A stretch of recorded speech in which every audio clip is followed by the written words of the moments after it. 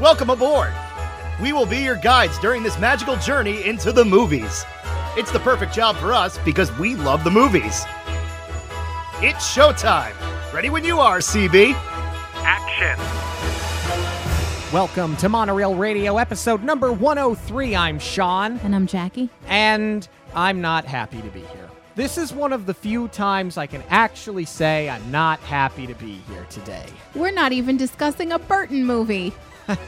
No, we are in our third week discussing the many incarnations of Robert Louis Stevenson's Treasure Island. And this week we are here to discuss 2002's Treasure Planet, a movie that I had not seen since 2002. And I've given away the goat at this point, right? So I will go so far as to say that I walked away from last week's viewing of Muppet Treasure Island and I thought to myself, you know, it can't get much worse than this. Yes, I would have liked to extend my congratulations to Brian Henson for not having the worst adaptation of Treasure Island. Usually we don't even jump right into it like this. We will pontificate for nearly an hour before we give our final review. And I kind of don't care that we're just jumping into it and giving it away here because there's a reason why I hadn't watched this movie in nearly 20 years. And so, I don't know about you guys as the listener, but I know sometimes you and I will revisit a movie that we haven't seen in a long time, whether it's for the show or otherwise. And we think, I haven't seen this in a long time because I didn't really like it when I saw it X amount of years ago. And sometimes it's a matter of a movie being over your head because you were a kid. Or in the case of a movie like Tron, for example, which we haven't talked about on the show, but we will eventually. People didn't like it when it first came out because it was very much ahead of its time. Batman Returns, the same thing, very much ahead of its time. People really didn't love it. And years later, either technology changes or the attitude of the movie-going audience changes, and the movie will eventually catch up with society. And I really hoped that would be the case here. That's a great example, by the way. I had never seen this one, and as far as, spoiling our review out of the gate here, I mean, I think our listeners, they know our taste. Yeah. As we've come to see over the last couple of weeks with some of the comments that we've been getting, our listeners really do know us and where we're going.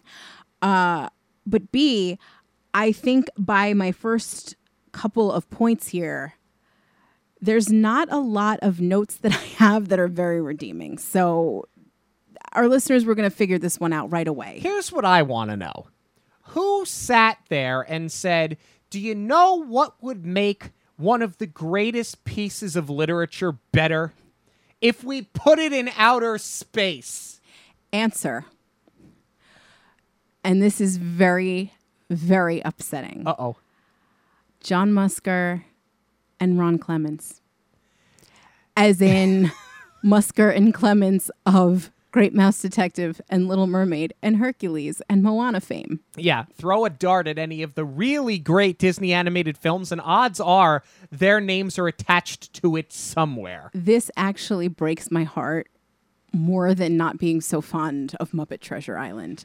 But this was actually kicked around quite a long time at the Disney Studios. We had talked about when we reviewed Waking Sleeping Beauty that the company was in such dire straits at one point, they did a gong show. Right. And anybody that worked for the company, whether you were, low man on the totem pole or a big time executive, you could make your pitch.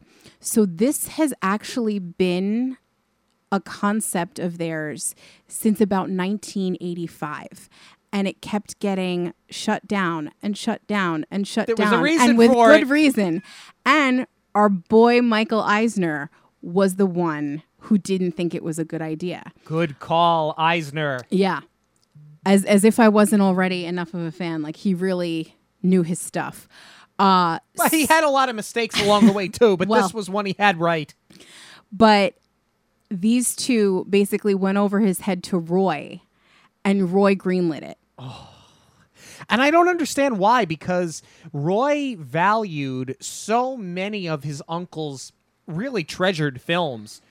And Treasure Island was the first live-action Disney film, and it's so good. It's so good. I'm surprised this is the one that he would have wanted to tackle. See, I'm not surprised that they tried to adapt it in this way, because look at what they're doing now. They're making a live action out of all our beloved classic animated films. So to do the reverse and do an animated version of Walt's first live one totally makes sense. What I don't understand is where the sci-fi element comes in. I guess I can appreciate that they didn't give us like a straight, like when you think sci-fi, you think kind of that dystopian future. Right. Almost like a Ready Player One. Yeah.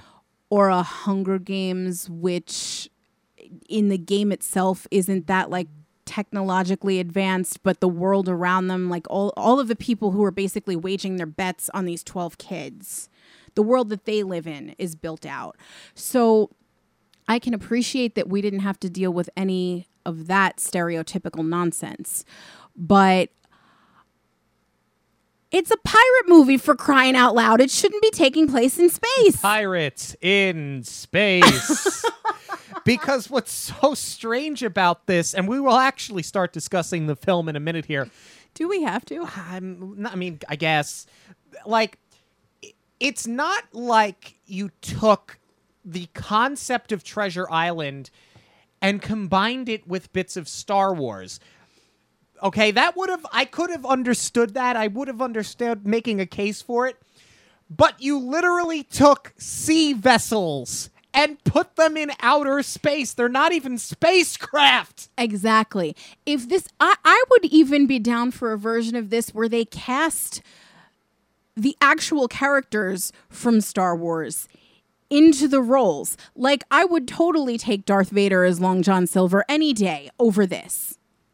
Because Vader, as he gets fleshed out in the second and third of the original trilogy, he starts to really unpack himself as a very complex character and very conflicted, very much like Long John Silver. So, yeah, there's a parallel there.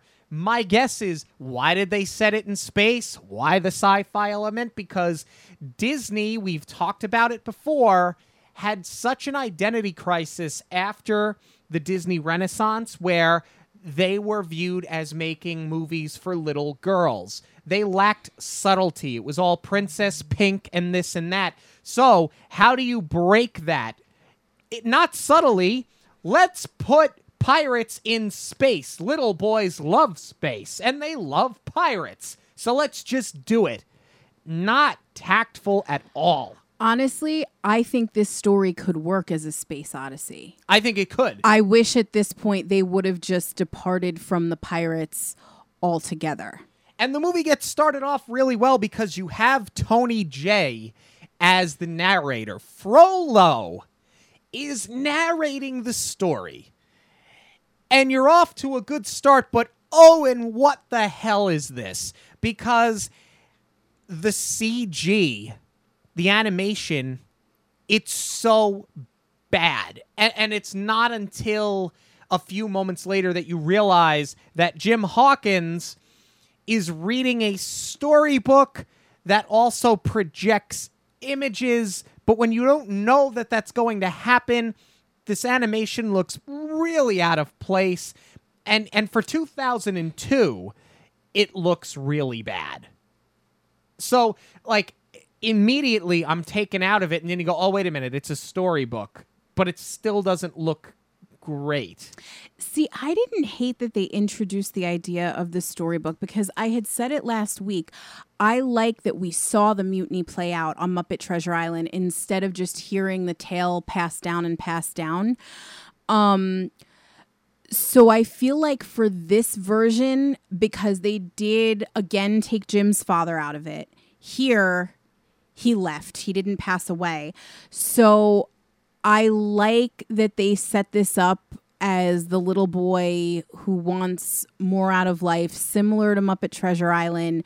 But here, I think they kind of did it a little better because they make him all about the adventure, and he doesn't want to go to sleep because he wants to finish reading the book. So I think that sort of worked. But what I wish that they had done, instead of making it this like technologically advanced book, and I don't know if this was a stylistic choice for the sake of the film that we're watching, or if it's supposed to be like, okay, things are set in the future now, so the storybook pops up 3D and plays out like a film. So that was a little confusing, and I wish what they would have done instead was just make the pictures in the book move almost like an old movie. Yeah. Kind of like what they do with Harry Potter. Like anytime you see a picture in a newspaper, it moves, or a picture on the wall.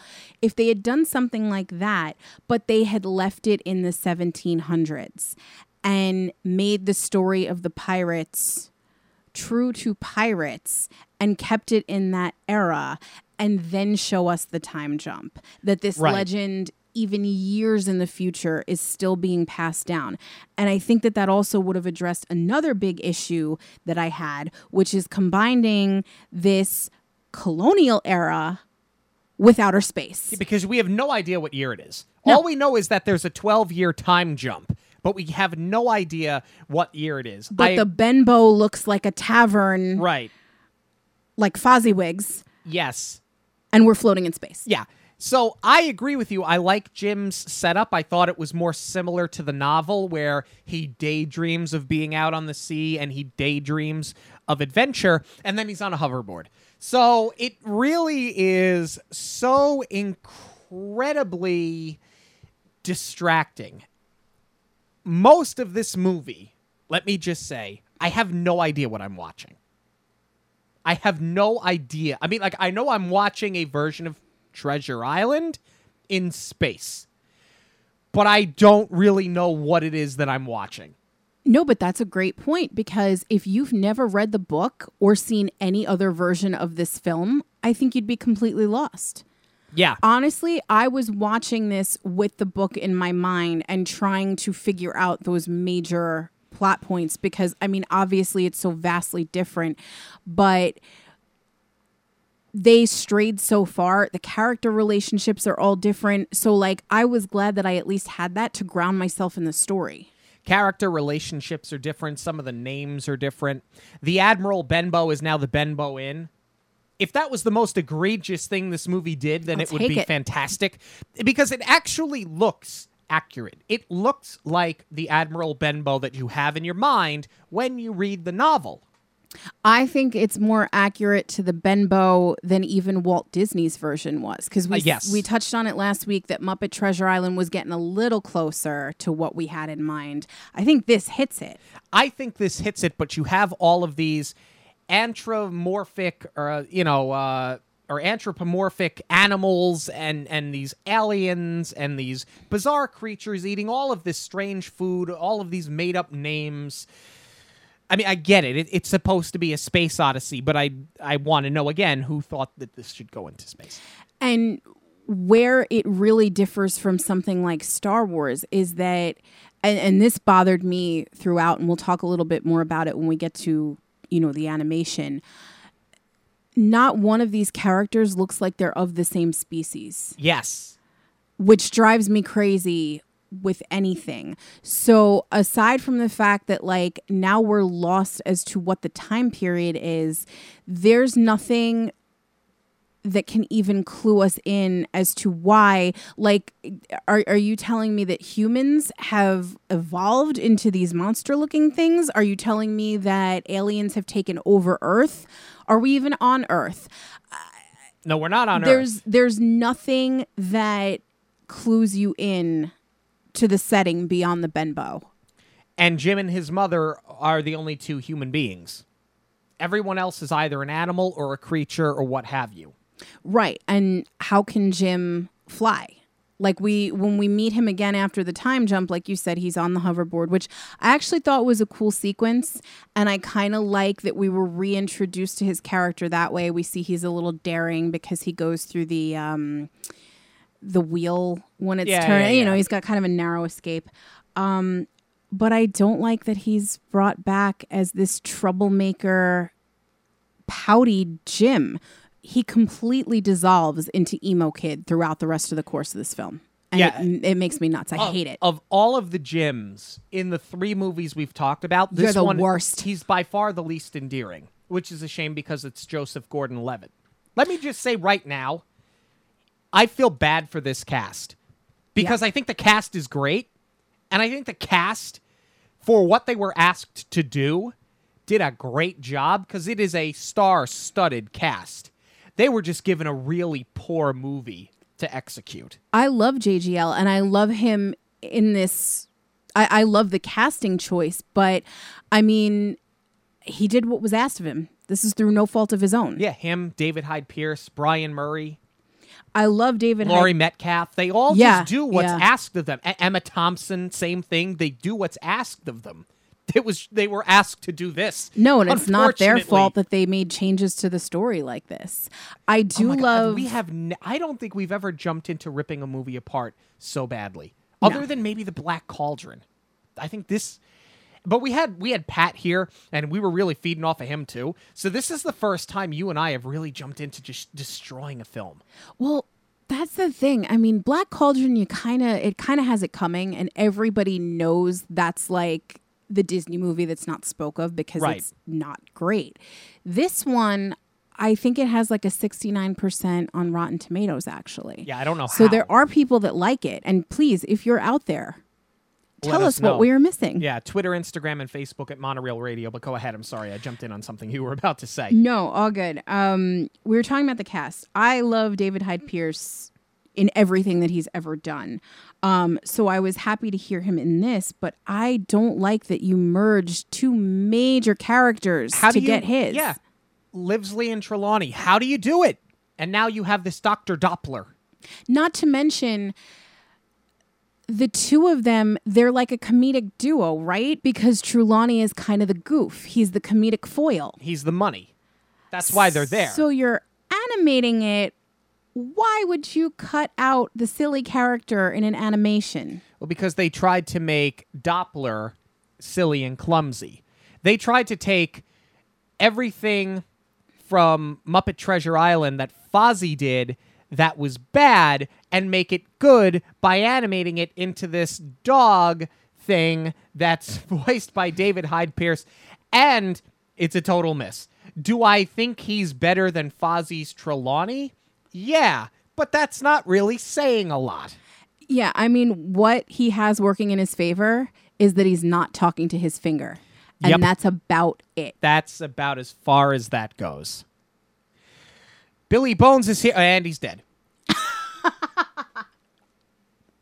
Because again, a major character, major character, and he basically crashes his ship outside of the Benbow, says, "Beware the cyborg," gives his chest away, and dies. That's it. That is Billy Bones and this entire thing. You're losing a lot of Jim's character development by doing that Yeah. and eliminating that entire relationship. Yeah. I have a note, and it's the 3rd time that I've written this. Who thought out loud, do you know what would make Treasure Island better? This is like setting the Wizard of Oz in Chernobyl. That I actually took the time to write this down, so I felt the need to say it. Now, when you get to the ship itself, I can appreciate the idea that they called it the RLS Legacy because Robert Louis Stevenson Legacy. Okay, I get that. It's the Hispaniola. It's not the Legacy, it's the Hispaniola. That's a big miss for me. I know that, and there are some people that think that we are trying to be highbrow on a pedestal, but no. Hear us out on this. You've taken one of the greatest pieces of literature, okay, and this is what you have done with it. There are just certain things about Treasure Island that you don't change. This is a big, big piece of it. It's like even The Great Gatsby, right? How many times has that been remade and it's been adapted to TV, to film, to the stage, whatever. Even Baz Luhrmann's garbage remake of it didn't leave anything out. It hit on all the major plot points. It didn't leave out any of the characters. There are certain things when you're adapting a classic that should remain sacred, and the Hispaniola should have been one of them. Agreed. Just like I don't think there is room for flatula. Oh my God. Which is a language spoken through flatulence. Do I have to say anything else? That was incredibly disappointing. That I understand you're trying to do something to appeal to kids, but you went with toilet humor? Really? Well, because little boys don't like princesses, but they like toilet humor. Honestly, I really do believe that there was a time that Disney really didn't know what to do about the male audience, and this is what they thought to do. Post-Renaissance. But regardless, you're telling me that the solution to being the anti-princess movie is toilet humor. In space. With pirates. Apparently. There is also no more Captain Smollett. We now have Captain Amelia. I suppose that's a nod to Amelia Earhart? I guess. I do like the gender swap, actually. She works. Especially, because they made her very sarcastic and very take charge. And I love Emma Thompson as the voice. Yeah, I think she works completely. I'd go so far as to say she's probably the best part of the movie. I agree, because the character that I really wanted to be the best part of this movie is Long John Silver. And I don't know that I can get behind any of the choices that they made here. The cyborg thing sort of works as a solution to a wooden leg because technology has come farther, but it works for the leg, not for the overall aesthetic. I don't know why he needs this metal piece of his head. He's got a metal hand that has all these gadgets. He looks like Inspector Gadget. Meets Edward Scissorhands. Yeah, basically. And he's also half dog, I think. Not the same kind of a dog as Dilbert, but more of like a bulldog. He should have been Pete, honestly. I would have been fine if he was Pete. No, that would have been a total train wreck. Because you're not introducing Disney characters into this. It's not Mickey Mouse. So I think that would have been a total disaster, though not as bad as him being a cyborg with a shapeshifter instead of a parrot. And then the shame of this is that Brian Murray does a really good job as Long John Silver voicing the character. Yes. But every decision they make after that is for garbage. I don't love the relationship that he and Jim have together because, ad nauseum, I repeat myself, he was such an interesting character because you were conflicted with him. You didn't know whether to trust him. You didn't know whether to like him. You didn't know if he was lying or if he was telling the truth. And it added this level of complexity that is now completely non-existent. You're absolutely right. And the way that they set it up, they both dislike each other. I think that also has to do, we didn't get to talk about this yet, is that this is the oldest we've ever seen Jim portrayed. So you lose the coming of age. And I think that's also what makes him seem more angsty because he's a young man. He's not a boy. So he's very much set in his ways. And now when they come together, he's not really in awe of Long John Silver. They just start to butt heads immediately because neither of them want to be in this situation. And then when they start to come around to each other, it's sort of like this father-son relationship develops, more of like I'm appreciating what I never had instead of a mutual respect. Yeah. You lose the entire meat and potatoes of the story. Yep. But you know what's supposed to fix that? A montage. A good old montage. Oh. It works, but it doesn't. Here's the thing. I don't like montages that, like, if you want to use a montage to show a passage of time, you see it in sports movies all of the time. The training montage, right? Oh, I love a good training montage. Don't you love a training montage? In Karate Kid, Mighty Ducks, yeah, bring it. Rocky, love it. Miracle, all of that. But in this case, they do a montage to flesh out backstory, and it works in accomplishing its goal, but it doesn't really work as a filmmaking technique. No, and what's so disjointed is that they're using a song with lyrics. Like, it's not scored. You have, and you know I love this, an outsider singing, and none of the characters are on screen. None of it works. I mean, I think I'm predisposed to like the song because Johnny Resnick of the Goo Goo Dolls wrote and sang it for the film. But again, like, how? How did this come together? I know the Goo Goo Dolls were really hot at that point, but why? I don't know. I mean, I like it better than having Long John Silver or Jim bust out into song because this movie isn't a musical. But it's just a very strange thing, and it's in a very strange place, and it does not make any sort of sense. I think what bothers me most is that it's the only time that it happens. Yes. So it's not even, you tried to bring the musical element into it, but you only did it once. So it's like completely unmotivated. I mean, I do definitely agree with you that Tim Curry is the only way that you can make Long John Silver having a musical number work. Yeah. As are the Muppets. But here, yeah, you definitely shouldn't give me the exposition of the backstory in a montage. That's also cutting against present time, mind you. The whole thing just should have been cut. Yeah. And this could have played over the credits and it would have been fine. You know what else could have and should have been cut? Waves in space. Waves in space. Yeah, when they go into that like Milky Way looking thing and somehow there's water. A black hole. It's supposed to be a black hole. And you're getting hit with waves. Waves in space. You're not in the sea. You made that clear when you put us in space. No, and if you wanted that, you have it in the next scene with the supernova.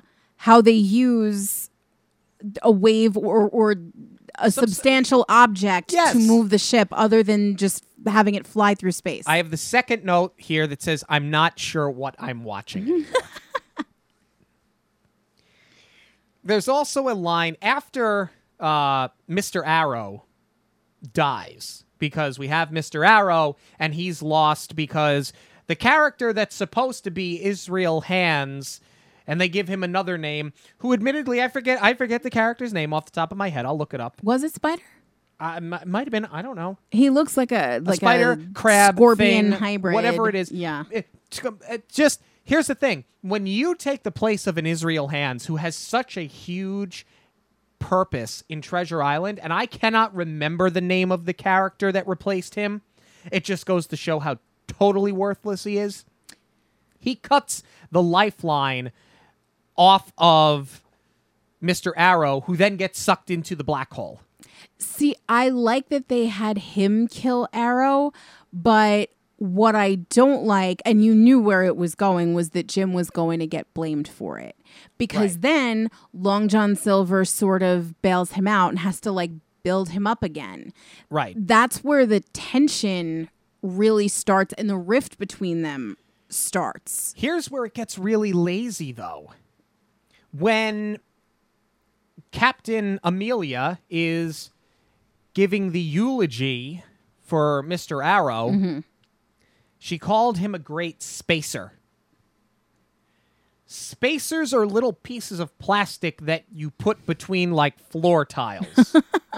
This just seems like very lazy language. Not an explorer. You could be an explorer. Or even in space, you still do use captain, lieutenant, Yeah, a pilot, Navigator. a navigator. Now I'm just on mission space, but Yeah, yeah, but it would have worked. It would have made sense. It would He's not have. the captain. She's the captain. But he could have been any of Navigator. No, he's a I'll go with navigator. No, he's a spacer. He's a spacer. that's really no way to honor the dead. No, and it seems like something like a 5-year-old, like Andy in Toy Story, playing with his toys, would have said Buzz Lightyear, even though he's a space ranger, that he could have come up with the name Spacer. It just seems so juvenile, like you didn't have another word for it. Oh my God. That would have been an infinitely better adaptation, is cast Toy Story as Treasure Island. It also would have addressed the egregious Toy Story 4. This would have solved all of our problems. Or if you're going to make this story, just make Treasure Island. Do you have anything else before we move on in the story here? Like when they meet Ben, do you have anything before that you want to throw in before we talk about Ben? No, Ben was my next Okay, thing. so Ben Gur, the marooned, psychotic sailor who was left by Flint and left by Long John Silver, is now voiced by Martin Short. Love Martin Short. Miss him in Canada Pavilion. As Ben, a bioelectronic navigator. So Ben is an acronym for bioelectronic navigator. Let's talk again about science-y language. What the hell is bioelectronic? The definition of bio is life. As in life or living. Living electronic navigator. Well, if he's a machine, he's not Johnny Five. If he's a machine, he's not alive. So he's not bioelectronic. It sounds science-y. It sounds like Star Wars. Let's roll with it, boys. That's exactly what it was. And I mean, they probably didn't think that anybody was going to read into it and dissect it that much. And this was 18 years ago. And hi, we're Monorail Radio. Here we are now. Yes. We will question everything. Yeah. But yeah, I mean, the first time we watched this, I didn't think changing the character to a robot, especially now that we've gotten to a planet that sort of looks like the beachy jungle that you expect. Right. I was hoping to see a person, an actual person, maybe the only other person besides Jim and his mother. Yeah, another human. That's been marooned. So upon first viewing, I didn't think he worked at all. I think in this version of the story, it actually does, because they do bring it full circle with the piece of him that's missing. It makes sense, but the character in general just gives me anxiety because Yes. he is your typical foil for everything. How many times does he need to be told to be quiet and he's constantly screaming? How many times does he need to be told, keep it down? And he does something to get them caught. It's just one thing after another after another. And what really annoys me about it is that he's a robot. He's going to clank around anyway.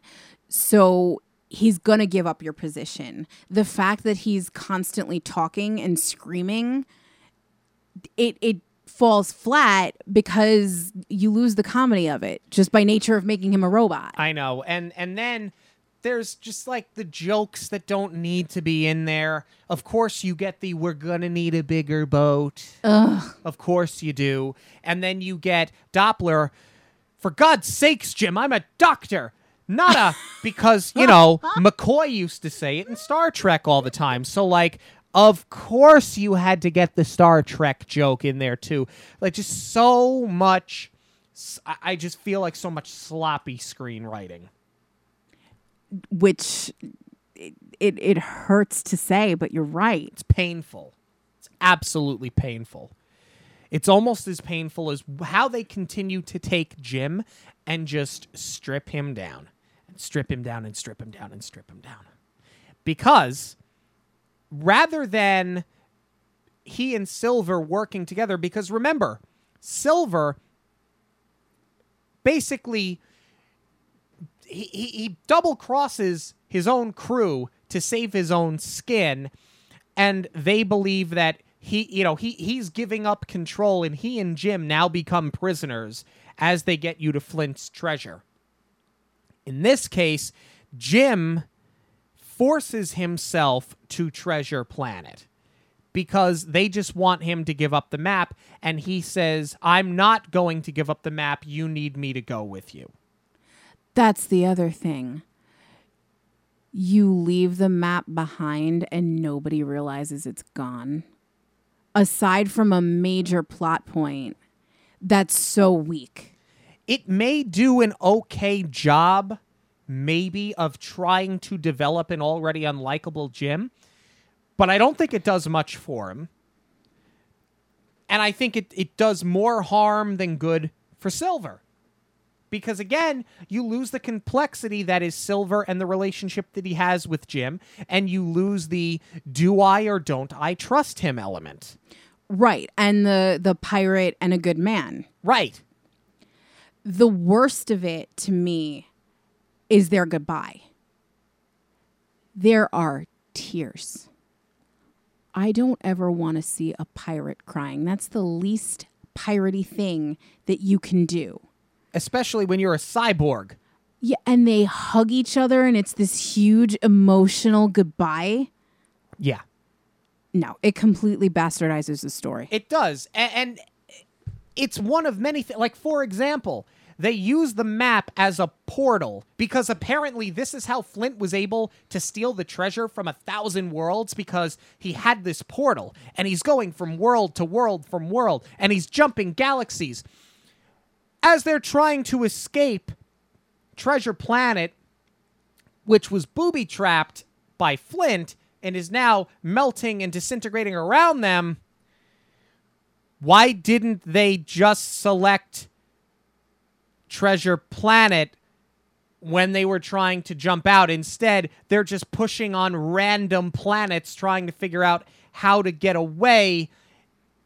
They don't select the place that they're trying to go. None of this makes any sort of sense. Yeah, I do like that the map sort of worked as like a lock and key, but I hated the portal. Oh, wait, no, I'm sorry. It's not when they're escaping. It's when they're trying to find Treasure Planet. I know what you meant.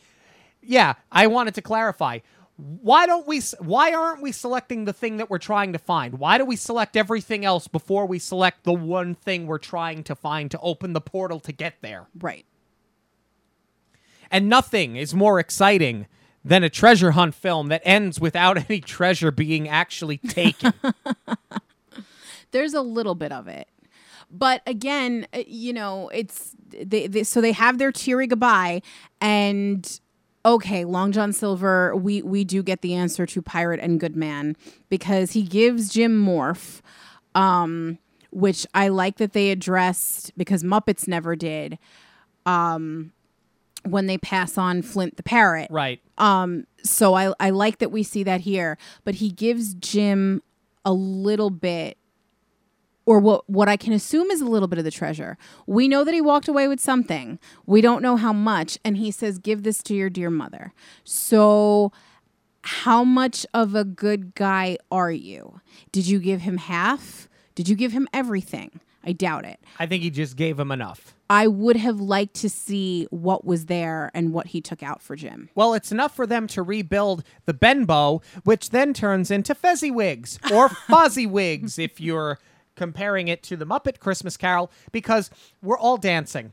We're all dancing and we're having a grand old time, and now the captain and the doctor, they've fallen in love and now have a family of children, of cats and dogs living together.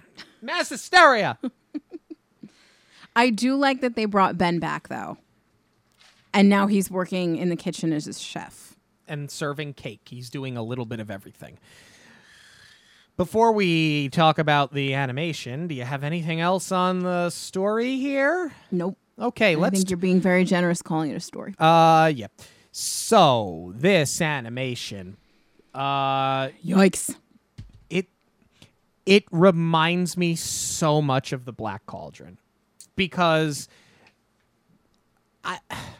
when they had the storybook come out in 3D and it looked really bad, I sort of forgave it as, well, this is a book that came to life.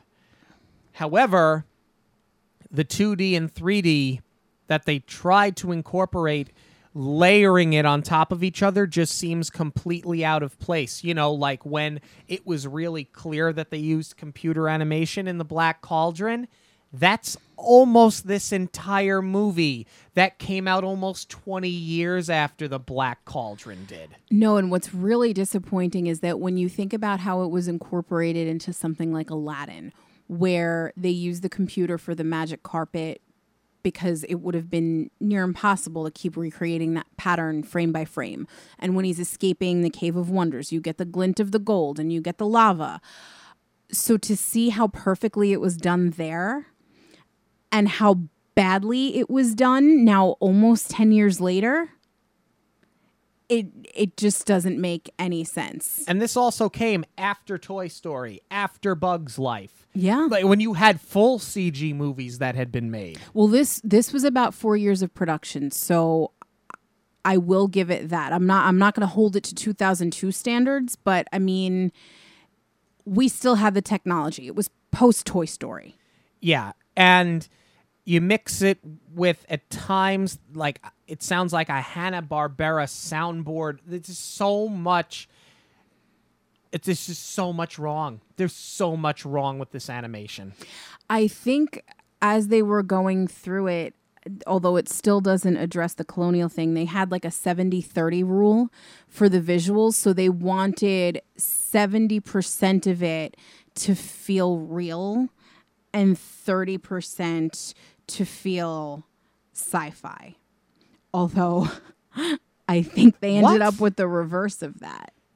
But if you made a sci-fi movie, shouldn't the entire movie feel like a sci-fi movie, not just a third of it? Right. But they also did it with the sound. They applied that 70-30 rule, and they wanted 70% nat sound and 30% what had to be made up.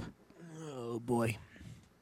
What's also really upsetting is that when they were trying to make this seamless blend of 2D and 3D, they used a lot of the maquettes because they wanted the camera movement. They wanted it to be, you know, like a Spielberg or a James Cameron or something, where there's a lot of motion instead of just putting the character in front of the camera. They wanted it to be able to move. So you had to get that three-dimensional element. You had to know what the character was going to look like on all sides.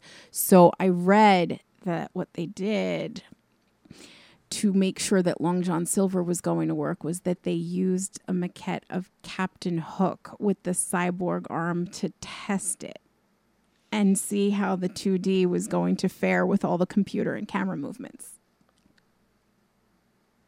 Could you sink your head any deeper into your shoulders right now? I'm just curious. Because nobody's seeing what I'm seeing. It's like you are. It's like a frightened turtle trying to go into its shell and hide. I don't have words. Because I'm upset. I'm really upset. I don't have the words for that. I get it. I understand the concept of that. But I like how many beautiful things can you put into this horrendous thing? Captain Hook, Treasure Island. How many beloved things can you throw into this blender? I like vanilla ice cream. I like Nathan's hot dogs. I'm not going to blend them together and make a milkshake, and that's exactly what this is. No, I'm not saying that they were trying to incorporate Captain Hook into this. I'm just saying I don't like that they use such a classic. That's what I'm saying. A beloved character to test out this horrible theory.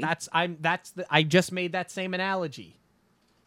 It's okay. I'm lost too. We started talking about this before, but what also bothers me is that everything looks different as far as the characters go. To me, we all know that Disney has their Christmas party, right? Where they do caricatures of each other. Yeah. This looks like everything that they had ever drawn at Christmas had been thrown together into the pot and put on film. there's no motivation for these characters. So I would have really liked to see, if we're going to have to do this weird cyborg steampunk thing, I would have been okay if we sort of saw the humans evolving into a hybrid. Yeah, sure. And almost becoming robots. Or like what they should have done with Ben. Honestly, this is like everything that I don't like about Lilo and Stitch is that nothing, the animation is just not uniform. And I hate that there's such a hodgepodge here. So it didn't feel cohesive, and at times it didn't even feel complete. Like when the ship takes off, when they first launch the Legacy. RSL Legacy, they have their what looks like a colonial village stacked on top of itself to form the seaport. It's the starport. The spaceport. It's something spacey. I think it's the spaceport. But it doesn't look spacey. That's exactly the point that I'm trying to make. It's a blue background. It's not floating in space. It is floating in the sky. So it looks like you're missing a background. If we had seen a galaxy behind it, or if it was dark and we saw all the stars, that would have been a good twist. Make it nighttime when you're leaving, especially because the thing that they did do right is when they have the ship energized and it glows, it actually looks really pretty. Mm-hmm. So if they had just made this a nighttime scene, that would have popped even more, and it would have looked like your background was complete. Yeah. I guess the last thing to make a mention of here before we give our final synopsis, if you guys haven't figured out what that is yet already, the music. Yeah, okay, so we mentioned Johnny Resnick from Goo Goo Dolls had some songs in there, but the music was done by James Newton Howard. It's good. Like, it's really good. I actually really liked it. It hooked me in the beginning, that the scene where we meet Jim as a young adult and he's space surfing or whatever you want to call it, hoverboarding. It sounded a little piratey, but I like that they brought in a little electric guitar. I think it was like a good melding of the worlds. Like a modern contemporary, not a sea shanty, but yeah, like it sounds like it had a really good adventure feel to it. Exactly. It really set the tone for what should have been a really good movie. Honestly, I would say the music is probably what I liked most about it. Interesting. As disjointed as a Goo Goo Dolls song smack dab in the middle of a film is. Yeah. So what's I don't know, what's your final synopsis? Final synopsis? It sucks. And I hate saying that because I never ever want to come to this. Sean's laughing at me. Now I'm laughing. But I never... Is that your professional opinion? Well, that's exactly it. It sucks. Exactly. I never want to come to this microphone and just out and out say it sucks and not give a good reason why. But we have just spent almost an hour arguing why. It's like, when... All right, maybe this is going to fall flat outside of the New York area, but it's like when you meet a Rangers fan and they tell you they don't like the Islanders and you ask them why, and it's like, well, they suck, and they can't provide any backup for it. I think I've done a very good job of providing the backup of why I not only dislike the movie based on personal taste, but of why it does not work. So that is my final synopsis. I have earned the right now to sit here and say it sucks. Yeah. And that's because most Ranger fans don't watch if it's not the playoffs. So that's why they don't have an informed decision, because most of them don't actually watch the sport. But that's besides the point. And it's out there forever, and I'm not taking it back. So here's the thing with this movie. They certainly do a good job of inserting a lot of scenes and elements from the original story, and that much I'll give them, and that's about as good a thing as I can say, because for all of the other things that I mentioned, they bastardize so many of the characters. It's great that you put scenes in, but when you bastardize great characters and you take something and set it in space for no reason, look, you should have either made Treasure Island or nothing. This Treasure Island in space it makes no sense. Please don't remake it. You completely wasted a phenomenal cast of people, and it is without question in the bottom 5 of films that we have reviewed on this show. To me, this is down there with High School Musical 2. This is down there with The Black Cauldron. You know, in fact, I think I like The Black Cauldron more than I like this, because I can at least say to you, first off, they tried and it was way too primitive and they were in over their heads. They have an excuse. But I can also say, and I have said for many, many years, since we have reviewed The Black Cauldron, the one thing that The Black Cauldron had going for it is a great villain. Nothing about this movie is any good other than the music, and I like Captain Earhart. But I don't know, do I like Captain Earhart or do I like Emma Thompson? I think I just like Emma Thompson. Or did she stand out among a pile of garbage? But I think you hit it there. Black Cauldron, at least you could see where they were trying to go with it, and you saw all of the elements. Here, they squandered classic literature, and that's what makes it unforgivable. So that's my final synopsis. It sucks because you had the blueprint and you couldn't even be successful with a classic story under your belt. Yeah.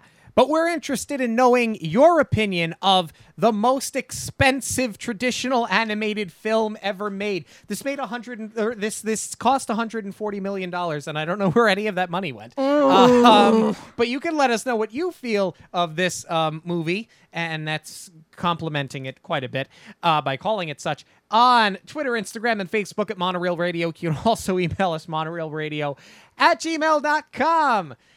Oh, we weren't kind to this at all. So we're going to take a quick break, and then we're coming back with News of the Week. Hey guys, my name is Mike. I listen to Jackie and Sean's podcast every week on my commute into work. So I reached out to Jackie, and she helped me put together the perfect getaway. I did a 4-night Disney cruise ship, and she was able to answer every question that I threw at her. She put together the perfect dates and an insurance plan that made the whole experience stress-free. She was able to help me with little tips and tricks, like you can get a Mickey Mouse bar delivered to you any time of the day. And I think that was a mistake because now I put about 10-15 pounds on. I'll definitely be using Jackie again in the future. Thanks for everything. So send me an email at j.zolezzi, that's Zolezzi, at magicalvacationplanner.com, and let's plan your Disney 50. Yes, it'll be a great time. News this week. It's a little Disney Plus news. Yeah, because when Disney Plus launched, we all kind of said the same thing. Like, yes, you want to see the classics there. No, not something like Treasure Planet, which is the only film actually that I've watched on here that I actually questioned if the $6 I spent was worth it or not. You always wanted like the off-the-wall, bizarre titles that you hadn't seen in years, perhaps things that hadn't aired since their original air date. And we have one. We have one this week that came out. It's called The Mouseketeers Go to Walt Disney World. It is from 1977. It is starring the new Mouseketeers, because I guess they were relaunching Mickey Mouse Club at the time. They've relaunched it a number of times. Here's what makes this show really something special. And I read about it today, and now I really can't wait to sit and watch it. It is the full, unedited original airing, which means not only did they not cut the show up at all, they left the original television commercials Love it. from 1977 on the program. I hope, would there even be an advertisement for the parks at that point?